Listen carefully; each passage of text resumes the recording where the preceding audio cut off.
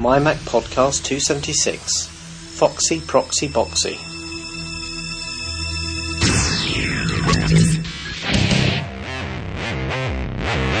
You're listening to the My Mac Podcast with your hosts, David Cohen and Guy Searle.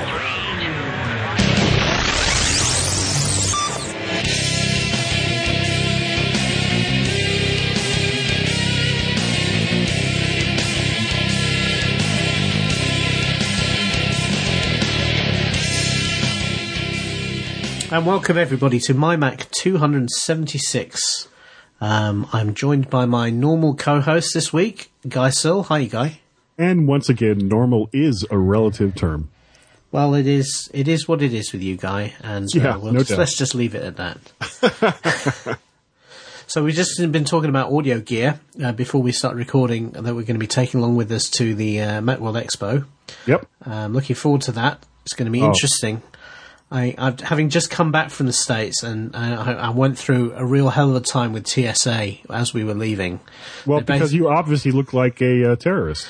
It wasn't that. It was just they were just my bag. I have one bag that I carry with me that had all the electronics in. Oh yeah. And effectively, they could not make head or tail of this in the X-ray, so they broke out everything, put it all through the X-ray one at a time.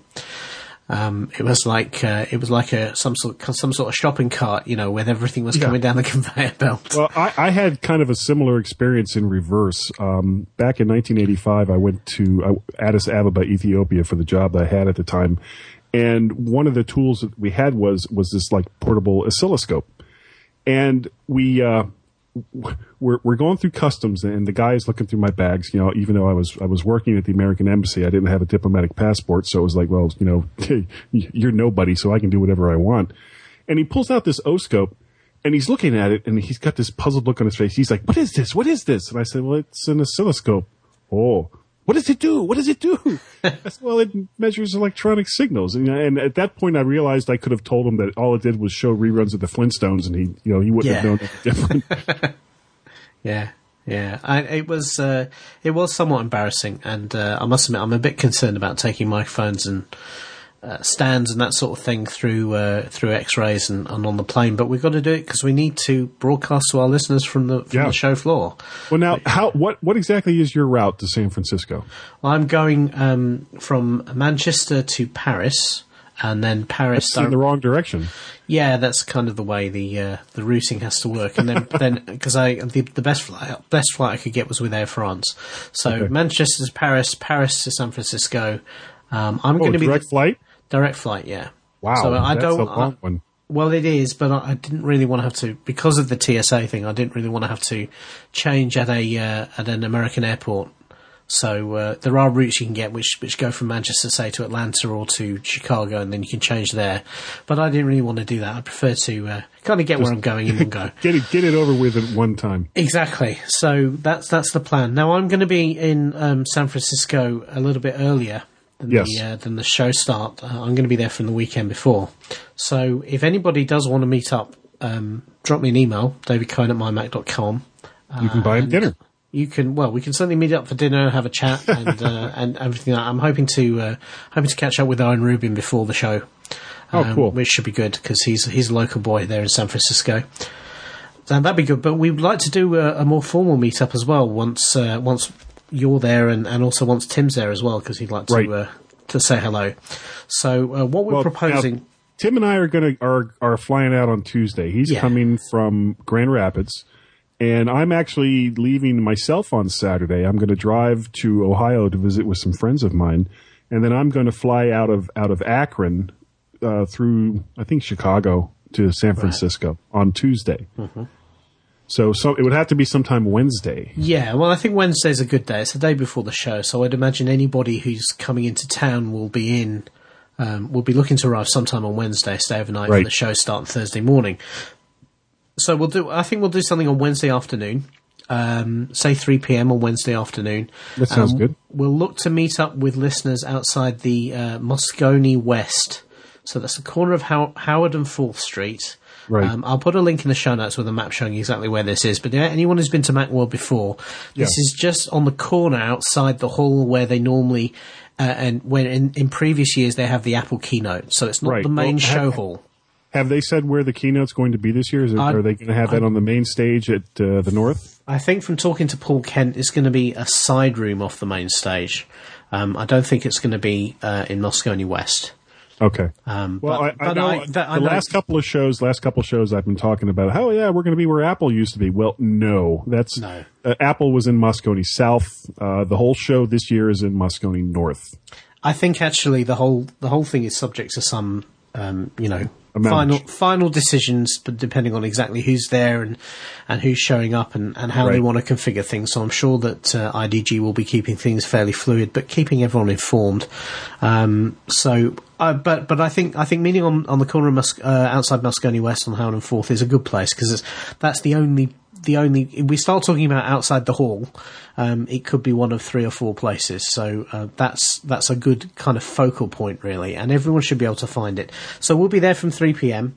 The way we've done this in the past is we kind of hang around for half an hour, 40 minutes, let everyone get there, and then as many people as come, and we've had some fairly good turnouts over the years.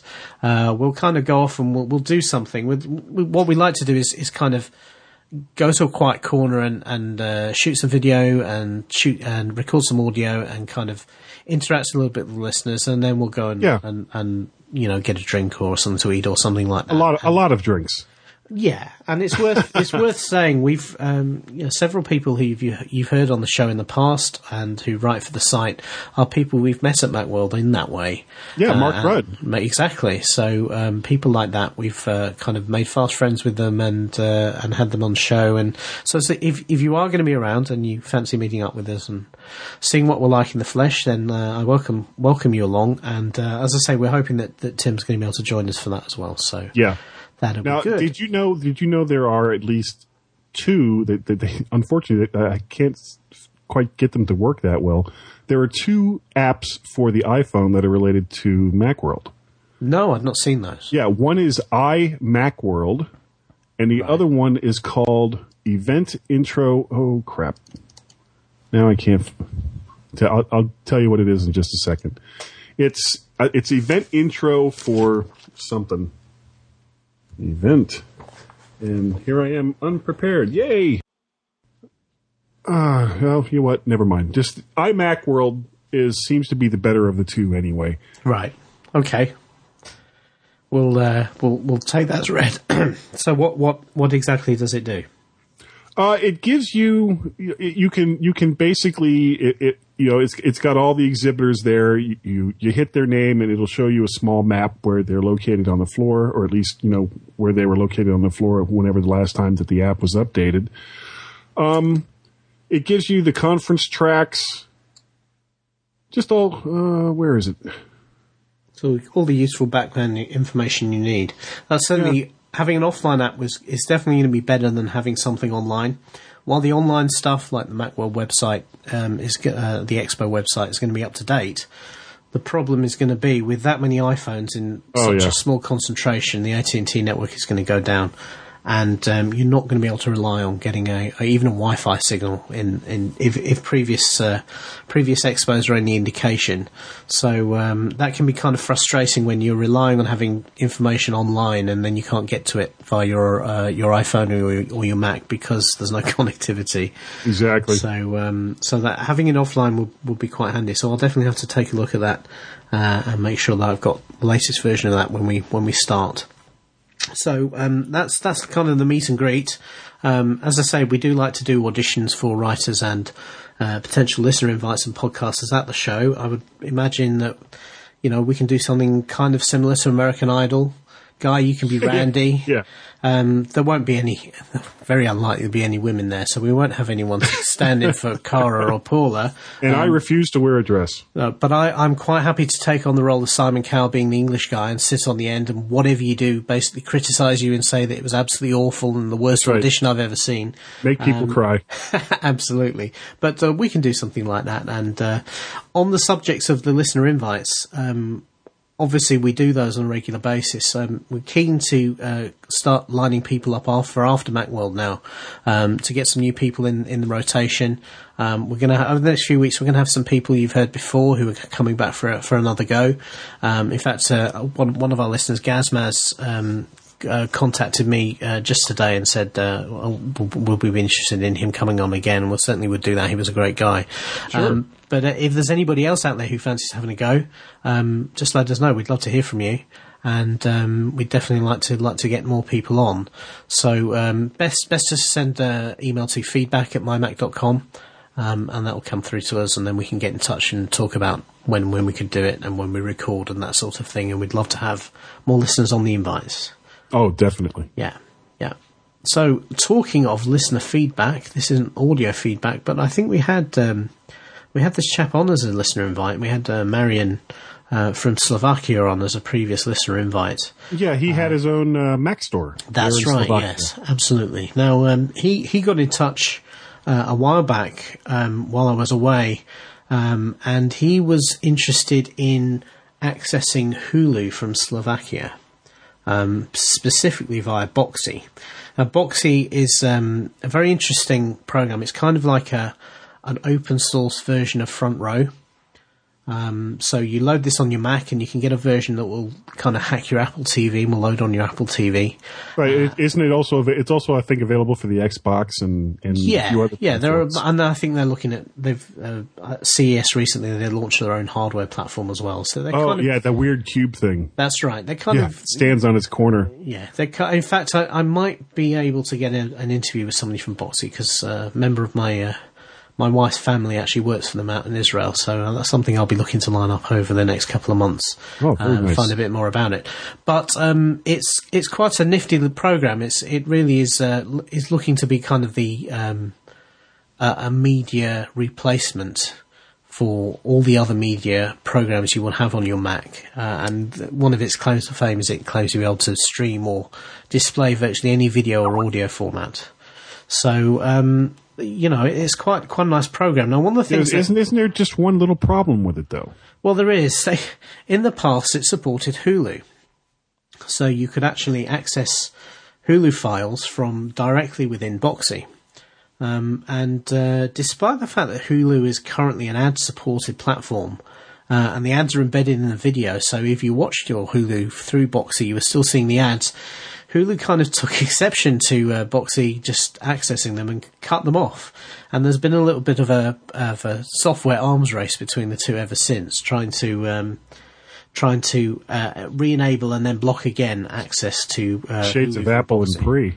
A little bit like that. It's probably a bit more acrimonious even than that, really, because it has kind of gotten a little bit nasty over the past few months, and certainly at the moment you can't access Hulu particularly well through Boxee at all. So Marian really was asking how could he go about accessing American websites via Boxee, and specifically Hulu.com. Or either via Boxee or directly on his browser. He'd had a go at using it and was struggling. What he's been trying to do is use a program called Hotspot Shield, which is effectively it's like a free VPN software. So what it does is it sets up an encrypted channel between your computer and their from wherever. Yeah, to Anchor Free is the name of the company that makes Hotspot Shield, and it sets an encrypted connection between your computer and theirs, which is in the US, and then breaks it out on the internet there, so it looks like you're in the US. And in the past, that's worked fine, but Marian was saying it doesn't work anymore, either via Boxee or from within his web browser. So he wondered whether they've probably figured out their IP range. Well, at the time that Marian sent this through to me, I'd not actually tried doing this for a while, and I was in the States as well at the time. So as soon as I got back here, back to the UK, I had another go, and he's absolutely right. It doesn't work anymore. Doing a bit of digging, and it turns out that in fact that's exactly what Hulu have done. They've identified Anchor Free's IP ranges and blocked them. They've also put some geolocation software into their connection. So when you first go to Hulu.com and try and connect to a video, they're actually doing some other stuff to try and figure out where you might be. I presume they're doing this through kind of JavaScript on your. Now, I have to plead ignorance as far as Boxee and Hulu goes, because I don't really use those services that much, but. if it's coming, since Hulu is already being blocked by Boxee, and Hulu at the same time as well is blocking out non-US IP, then how is this going to work for them? Well, this is the problem. You've got to try to find a way around it. Hotspot Shield was a great free solution for a while, but obviously that doesn't appear to be working anymore. Well, just for a second, can you tell me exactly what it was that, what kind of service was Hotspot? Was it like a proxy server? It wasn't a proxy server. It was a full VPN. Effectively, let's kind of define these now. So a proxy server means that a proxy is kind of like a caching server. That's kind of what proxies were originally set up to do. So if you configure a proxy server, and you can configure this either in your browser or actually at the network level of your Mac, then any requests that you make over the web will go from you to the proxy server, and then the proxy server will request the pages you want on your behalf. Right, so it's redirecting. Exactly, and then pass those things back to you. And this has been used to kind of get around firewalls in the past, or to get over, if you've got a particularly slow network connection, then you can use a proxy to kind of cache information at the far end of a slow network connection. So it's kind of it's a useful tool. But what people have been doing is using a proxy service to actually access sites like Hulu, because again, because the request comes from the proxy server rather than from your machine, to Hulu it looks like it's coming from a US address. And there are various different ways you can configure proxies on your browser to actually do that. You can Google for lists of free open proxies and then configure those either in your network settings, or alternatively you can use an add-on. I've used something called Foxy Proxy for Firefox in the past that allows you to have a whole list of different proxies, and it will kind of cycle through them. Are there any dangers to doing this? Well, there are a few. I mean, obviously you're relying on somebody else's server. You don't know what they're doing to the data as it goes through that server. So, for instance, you wouldn't really want to connect to an open free proxy and then log on to your bank, because the proxy server can see everything that you're doing and every request you make, and so consequently they could kind of scrape all the information out of the request as you did it. Obviously, from the operator of the proxy server's perspective, if it does work and you get onto Hulu and then you start streaming video, and then 50 other people do the same thing, then they've got a problem, because they're sending an awful lot of data through their server and then over their pipes.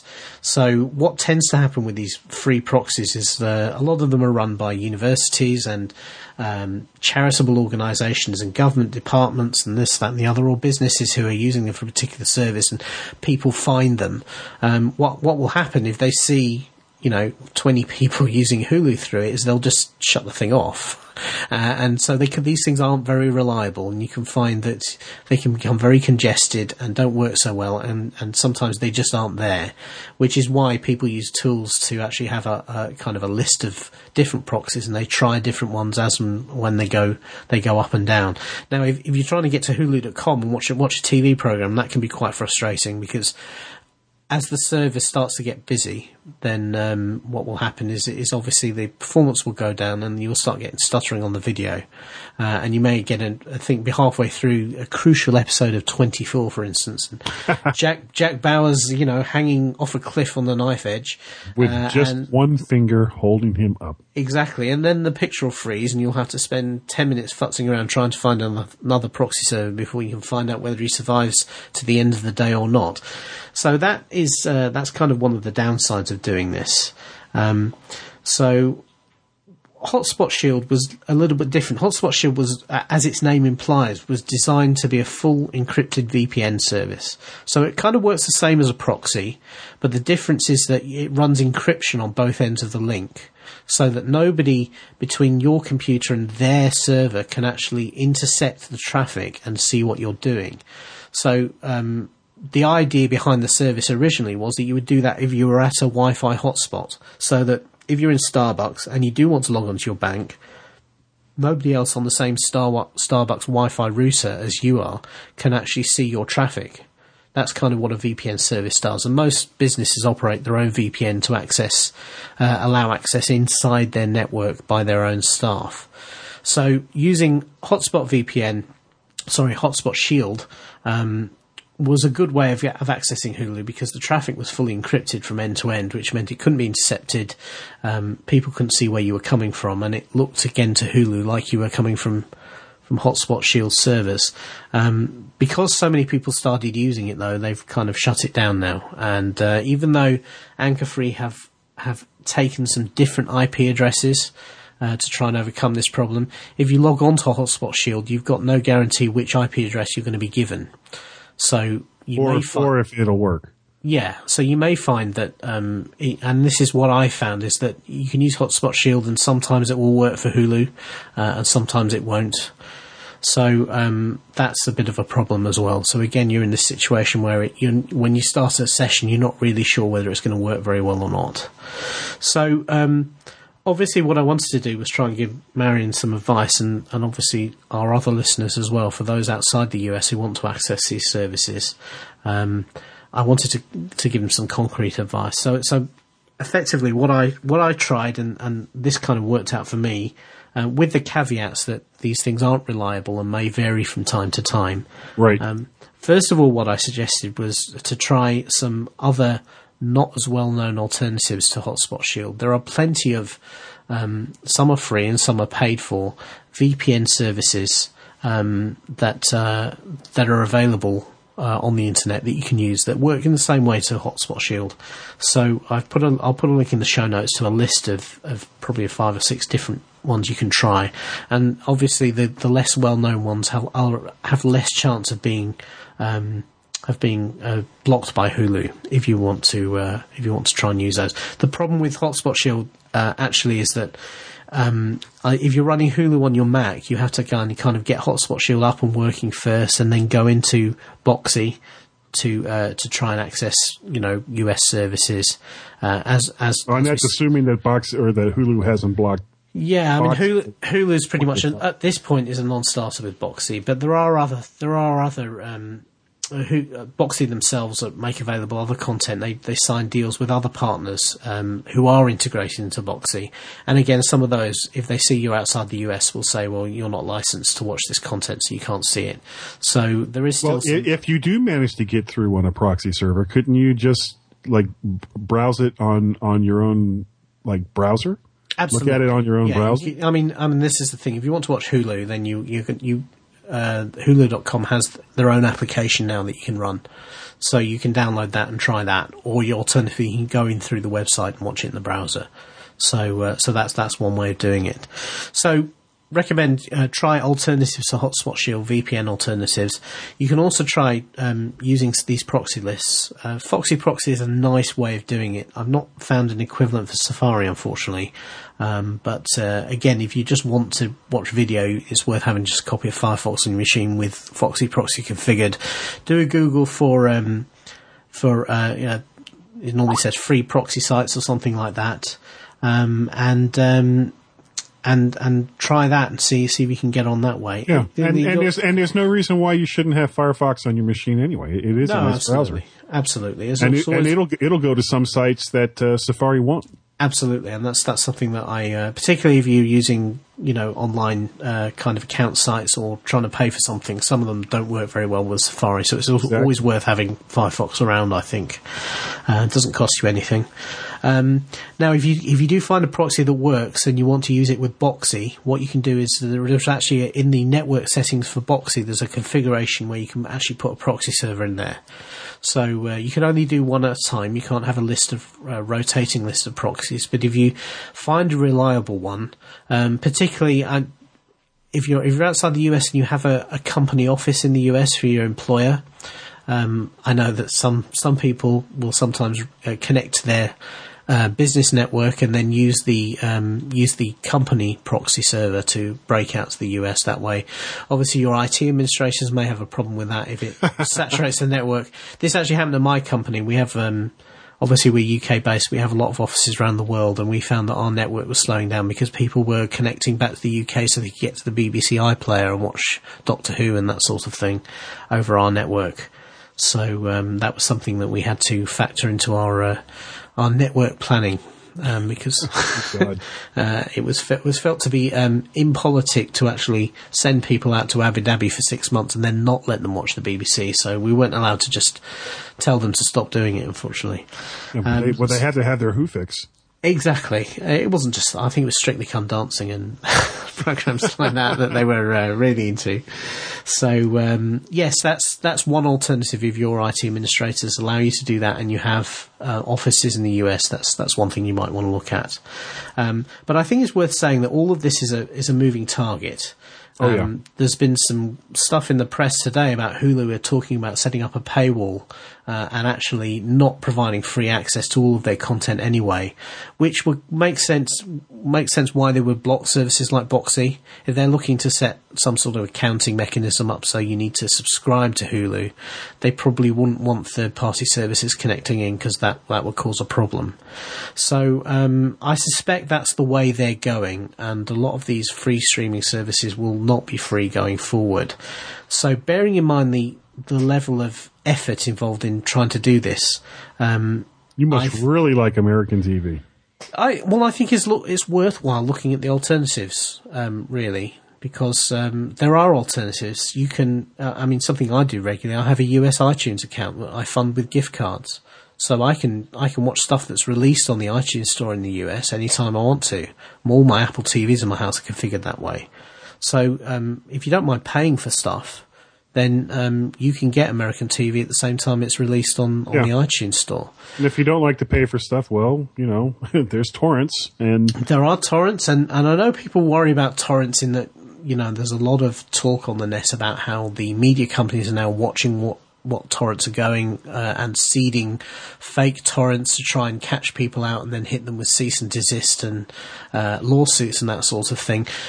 The kind of the BitTorrent industry, if you like, is combating this. They are building stuff into the latest clients that has encryption and works in different ways to make the things harder to track. So I'm a little bit ambivalent about TV on torrents, because in my view, TV programs, if they're available in your country and you just want to watch them in a different form on your computer, your iPod or what have you, in my view, you should be able to do that. And if you are blocked from doing that, then I'm personally not too uncomfortable with downloading the odd TV show via a torrent. For example, I'm a huge fan of a TV show called The Big Bang Theory, and they had the first season on iTunes, and now we're on season 3, and seasons 2 and so far season 3 is not available on iTunes. Yeah. So if you want my money, well, you know what? You got to kind of make the content available in a way that I'm willing to pay for. Absolutely. And I'm with TV programs, I'm fairly comfortable with that. But obviously you don't want to fall foul of somebody's class action lawsuit or something like that. So it's kind of a case of be careful out there. And if you are going to use torrents in particular, torrents are very much a focus for the media companies at the moment in terms of looking at what people are doing. So just be aware of that and, use whatever technology is available in the torrent clients and the torrent services to try and protect yourself, absolutely. Now, it's worth saying there are other places on the internet to get TV content. There used to be a website, I think it's gone now, called tvrss.net, which basically published RSS feeds of TV shows and then links to commercial file uploading sites where the TV shows were stored and split. They were basically split into about 10 or 7 chunks, and you could just download each chunk and then recombine them together to get a video file.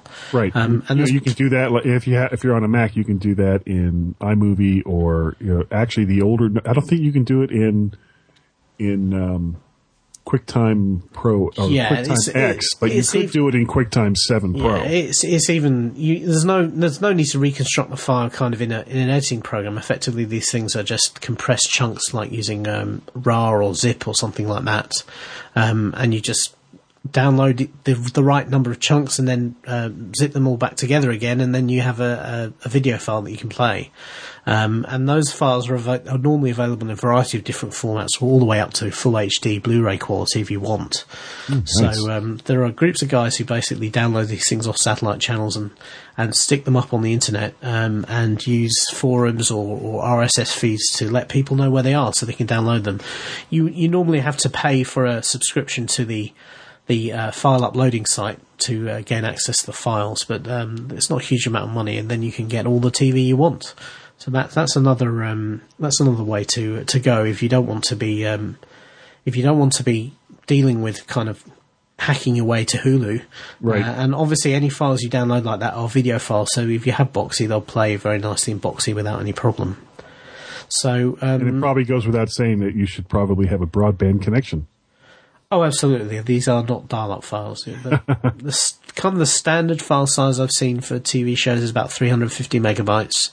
That's for the smaller shows. And then obviously if you go to a Blu-ray file for a standard 45-minute TV show, they're normally about 1 to 1.5 gigabytes.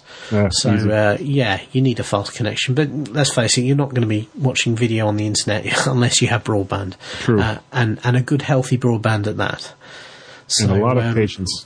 And on that, it's probably worth mentioning as well, if you are going to go doing this, just bear in mind whatever fair usage cap you have in your broadband connection, because it's really easy with these big files to hit a 5 gig or a 10 gig or a 100 gig cap in a month.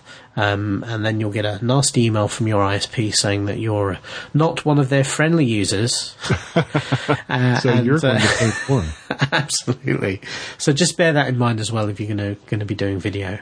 And if you're not comfortable with all of that, there's always, as I said, there's always the iTunes route, which is the Apple approved and Apple licensed and media company licensed way of getting video. And that's the one we like. Well, it's interesting. Be interesting to see actually, how there's been talk about Apple evolving their video services and doing new deals. So it'd be interesting to see over the next couple of weeks how that changes. So I think we're going to take a very brief break, and we're going to have a message from our sponsor, which would be Otherworld Computing, MacSales.com, MacSales.com, and Tim Robertson, our fearless leader. In absentia now, will deliver that to us, and then we'll come back and we're going to talk a bit about iLife and iWork.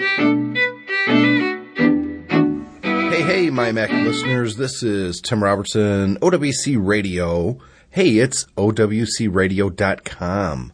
That's right, we have the URL up and running. Go check it out. It's not going to be just show notes. Eventually, I'm going to be posting all kinds of content there, especially during the Macworld Expo. We're going to take a lot of pictures, a lot of shows, going to have a lot of fun. But that's not what I'm here to talk about today. So on Saturday of this week, I used to do a lot of consulting, and I don't really do much at all anymore. But there's this one company, it's a credit union, and I still go over to Parchment, that's where they're at, Parchment, Michigan, and help them out. And the only reason I really do that is because the person that works there, she's the lone Mac user in a credit union full of PC users and PC computers.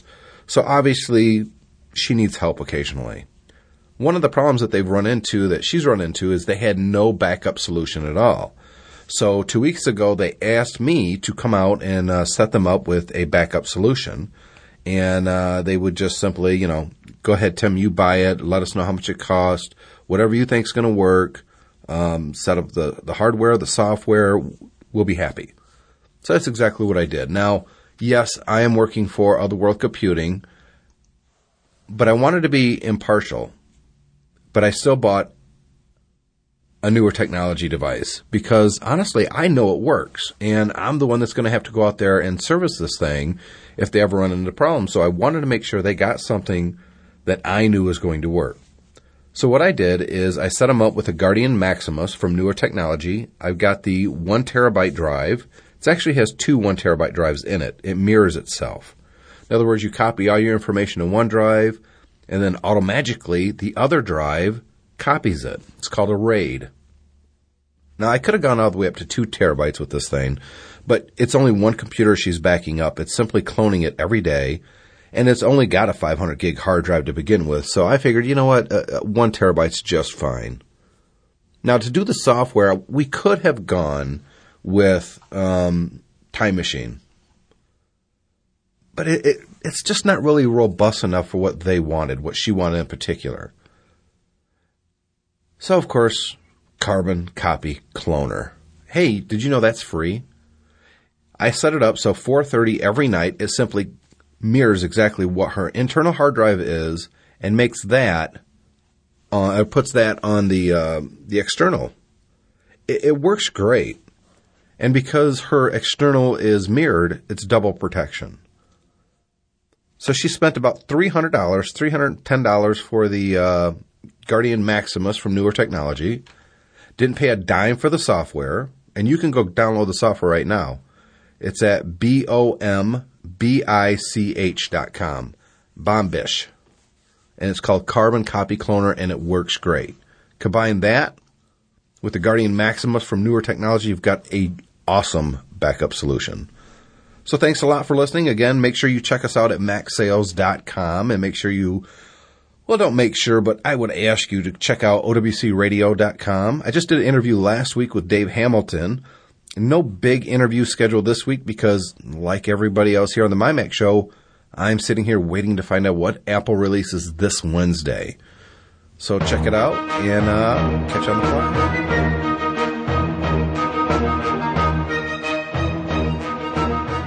And we're back. Thank you very much for that message, Tim. And so now we're going to talk about iLife and iWork. This is something we've been wanting to talk about for some time, isn't it, Guy? Yeah, and we keep getting lost in lost in translation trying to get to it. Well, what brings the focus to it is the as we all know, there is a confirmed now Apple event on the 27th of January. And rumours going around in the last few days have been that, as well as unveiling some magical new piece of hardware, part of that announcement will be an update to the iLife suite. Now, we're in January, and traditionally iLife was always updated at some time in January, normally at Macworld. At Macworld. So the timing would seem to be right, but I don't know, I kind of get the impression that iLife is something that kind of has slipped down the radar in the last 12 months. I don't know about how you feel about that, Guy.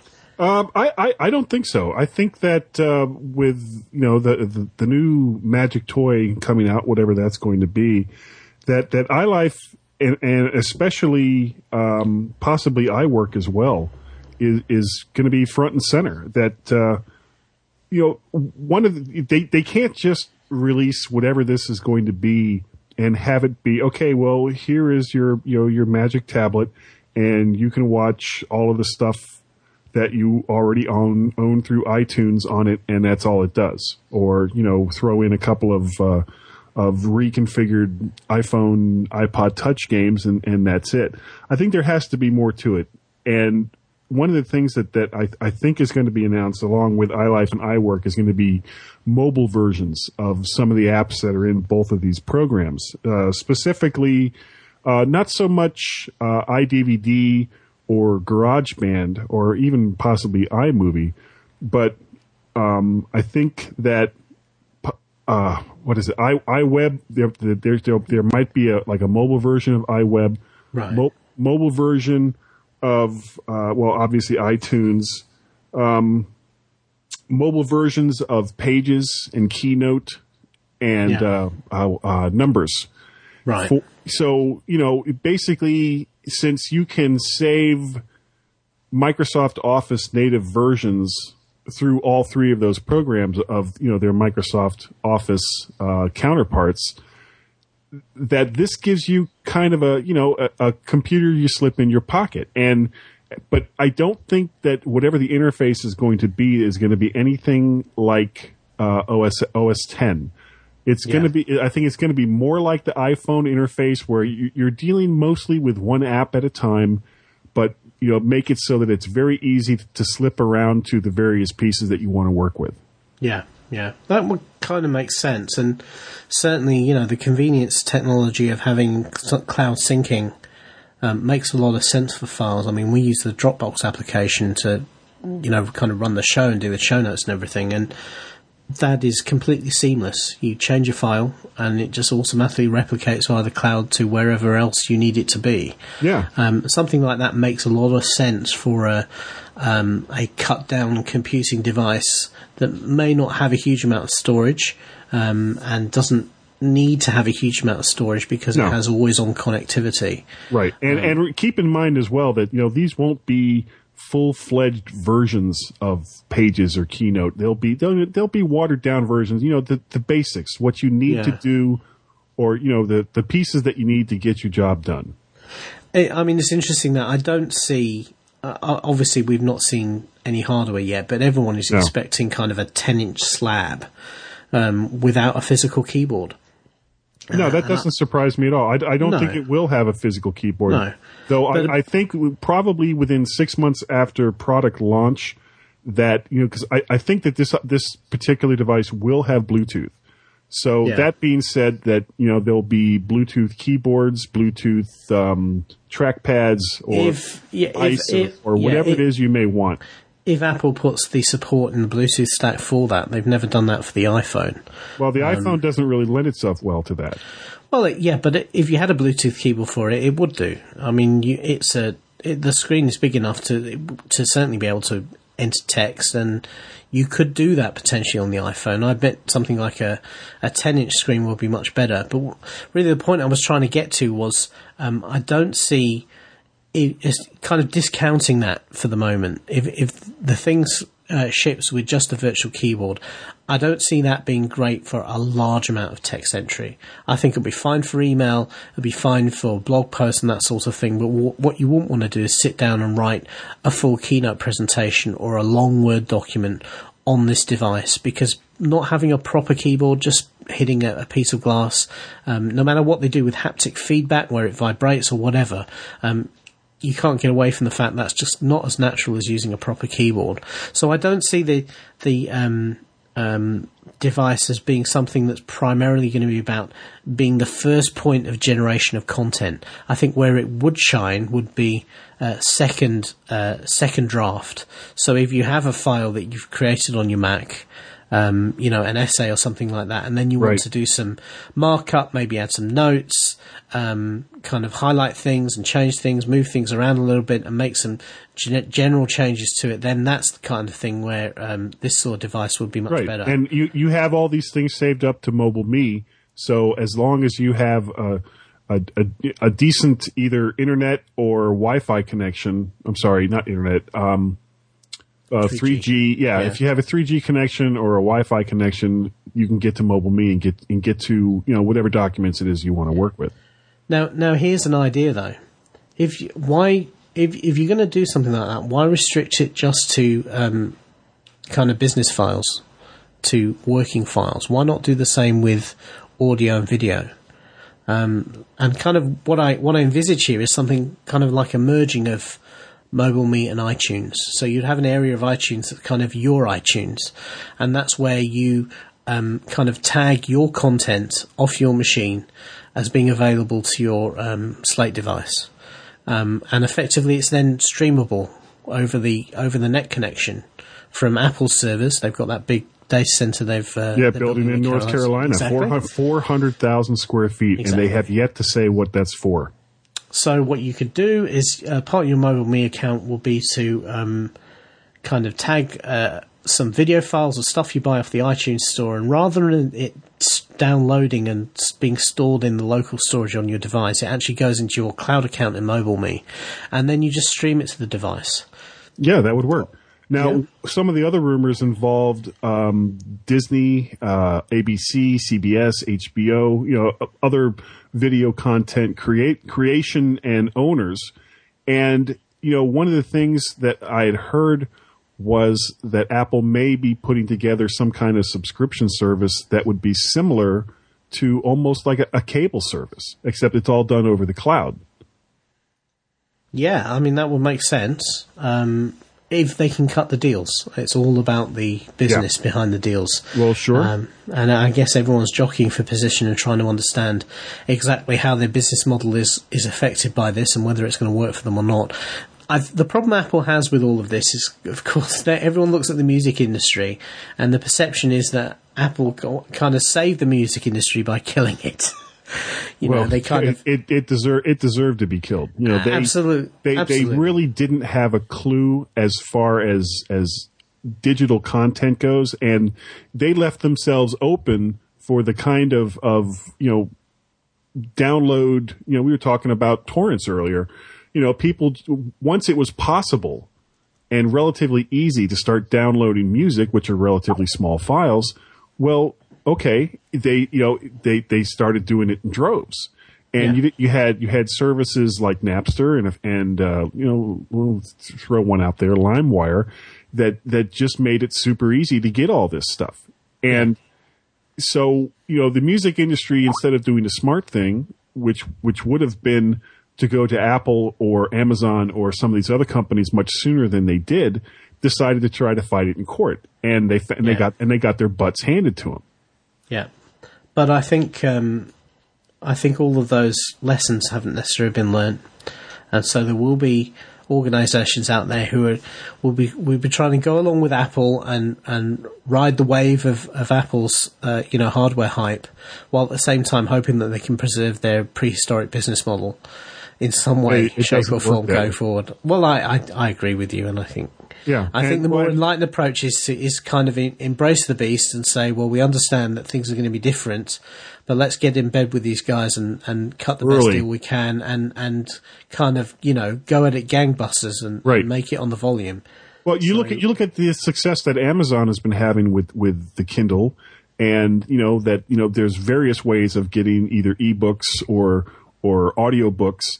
And they're doing very, very well. So Apple is also supposed to be in talks with some of the other publishers for books, newspapers, and magazines. And this is more of the types of content that we may see. And this is all rumors at this point on whatever this magic device is that's going to be coming up next Wednesday. Yeah, absolutely. Just to bring it back to iLife and iWork. Okay. What's your perception of the health of the iLife suite now? I mean, there was a lot of fuss with the last version because of what they did with iMovie. They dumbed it down effectively, and I've used both versions. I've used iMovie 06 to generate video, and I was very comfortable with that, even though I'd not done a lot of video editing before. And I must admit, having used iLife 09 and iMovie 09. I could see where Apple were coming from. It is kind of intuitive if you've never done it before. Yeah. But at the same time, the problem with it I always found was that it was great for the basics. It's very intuitive for the basics, lining the clips up in the right order, making the transitions between them and everything. As soon as you want to scratch below the surface of that and do something that's not vanilla, it's kind of, you're staring at it going, how do I do this? It falls apart. If you're trying to edit individual clips, you want to take off the first 10 seconds or the last 45 seconds of some video clip. It's not that easy and it's not that precise. You end up having to kind of expand out the individual clip using the little time jogger that's down there in the bottom and trying to get to that one last little bit, and it's not easy. iMovie 06, it was much easier, in my opinion, to do some of that simple editing because you had a whole timeline right there that was, the length of however big your box was for iMovie.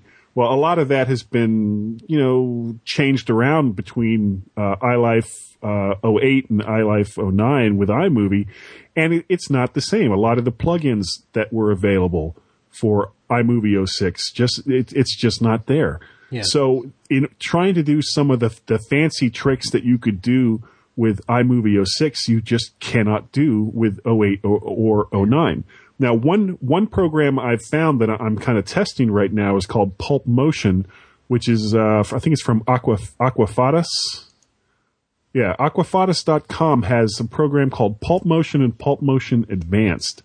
And it kind of takes some of the features of iMovie 06 and some of the features of iMovie 09 and actually some of the features of something like Final Cut Express, especially when you're talking about trying to edit individual clips. It's an interesting program. I haven't had a chance to really get into it too much. It uses a lot of templates, which of course, makes me think of the iLife suite. But I'm really interested in getting a little bit deeper into it. I'm hoping to be able to do a video review on it before we leave for Macworld. Right, okay. Well, that'd be interesting, definitely. Here's what I hope we see in iLife 10. I hope they don't adopt the iMovie 0809 model to some of the other applications. I'd really hate it if they took GarageBand in that direction. What I'd like to see, the best of both worlds, ideally. Have the Noddy interface for people who've never done this before. Have something that's completely intuitive and to people who've never edited video or edited audio before, but still keep the power, still keep the original interface kind of there in the background, and have a big button up in the corner that's like the Pro button. Click this if you know what you're doing, and then kind of all the power comes back. No, rather than stripping it away. That's more complicated than what Apple likes to do with a lot of these programs. Well, that's the worry. I think GarageBand is safe. The basic editing, the way you edit audio in GarageBand is very similar to a pro program they have called Soundtrack. Yeah. So I don't think that they're going to mess around too much with that. One program that I'd really like to see them have another look at and work a little bit more on is iWeb. One of my biggest complaints about iWeb through all three versions of it is that there is no way to easily create kind of a set page. Like you have a website and say you have 5 or 6 pages, and you want the basic design of that page to look the same on all 6 of these, or all 5 or 6 of these pages. Yeah. Well, unless you're using Apple's templates, you can't. Yeah. I created a site, a couple of years ago. I haven't done much with it in a long time. It's MacParrot.com. And in order to have the basic look of the site remain the same and not look like just another iWeb site was a lot of work. So I'm hoping that one of the things that they'll do with iWeb is make it easier to either create your own templates or be able to say, okay, well, here's a page that I want, and I want this page to kind of be the theme for the rest of the site. Yeah, that one makes sense. But you know what? Well, I could see iWeb disappearing and going completely up into the cloud. Bear in mind what we were saying previously about the tablet type device and having cut down versions of the applications. If you've ever used anything like Squarespace, I was about to say Squarespace kind of does that. Squarespace does that, and it does it all on the server, and you do it all through a browser, and that sort of interface would make sense for a tablet. So perhaps one thing that Apple could look to do is actually take programs like that and do them all at the server end. Yeah, it would have to be very, very much template based. You couldn't have too much. I'm having a brain meltdown here. Too much customization, beyond what it is that the program offers if it was browser based. Well, I'm not familiar with. I've never actually used Squarespace, but my understanding from the incessant advertising on all the big podcasts is that in fact that's exactly what you can do. You can make it look as much as you want, but it's basically all widget based. Yeah. So, but you can, it's very configurable. Be interesting to see. I mean, maybe that will be kind of a step too far. And let's face it, the last time they made major changes to the Mobile Me, it wasn't a spectacular success. They had an awful lot of teething problems. Yes. So there could be an element of them not wanting to do that and not get themselves into that position again. But by the same token, I think Mobile Me has become increasingly uncompetitive. I mean, it's been on the way down for a long time. And it's still very expensive. It's still very expensive for what you get. And I think they certainly need to put some real value in there if they want people to keep paying that sort of subscription money. So be interesting to see. I guess we'll find out next week. Yep. Okay. Well, that should be interesting. I mean, I must admit, there's been so much since they confirmed the announcement. There's so much speculation. Oh, I just want it to be over. Absolutely. People kind of gorging themselves on the speculation. Even the Wall Street Journal's at it as well. I kind of do and I kind of don't really. Speculation it's fun to read. It's fun to kind of consider everything that people put forward and say, see that it's fits into your view of the world, absolutely. But I'm of the opinion now that I really want to see what it is, and for me, I'm now in a position. It's not so much what it is and what it does, because I'm sure that will be quite impressive. I don't believe that they would have kind of held this device back and allowed all this hype to build if it wasn't going to be something they thought was going to change the game. What I'm really interested in is how much. 2 words: iPod Hi-Fi.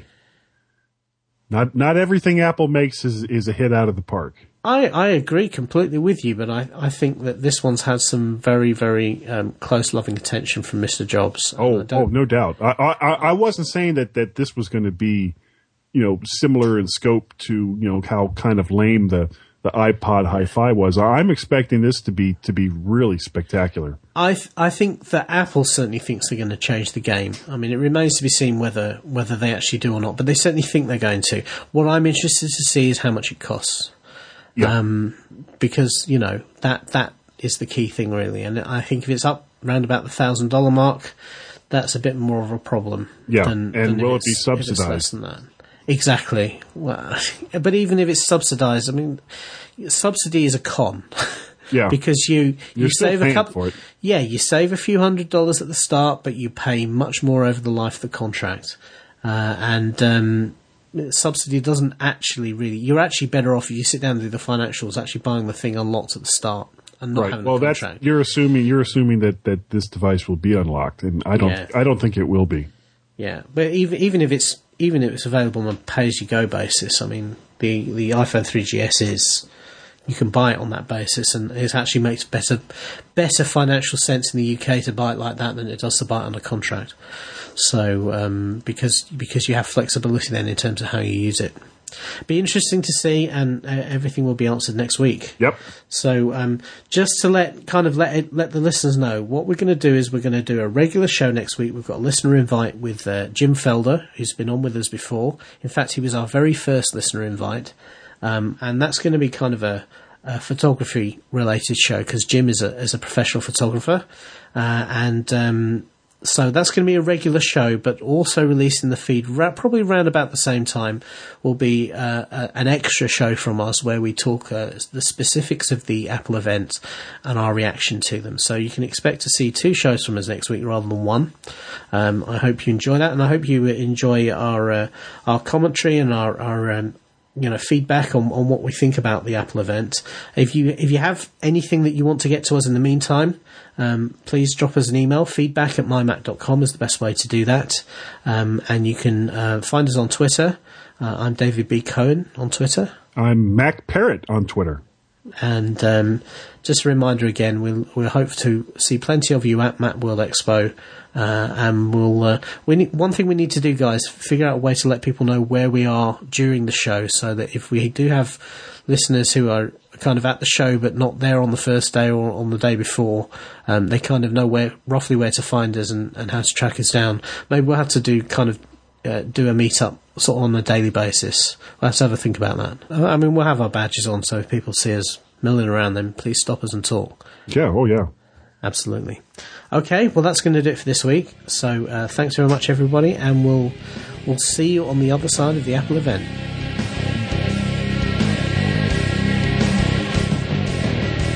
And thank you for listening to the MyMac.com podcast. Please send off feedback to podcast@mymac.com. Be sure to check out our other shows, including Geekiest Show Ever, My Phototech Podcast, Your Own Victory Garden, and Sam's Cool Picks. All available in iTunes.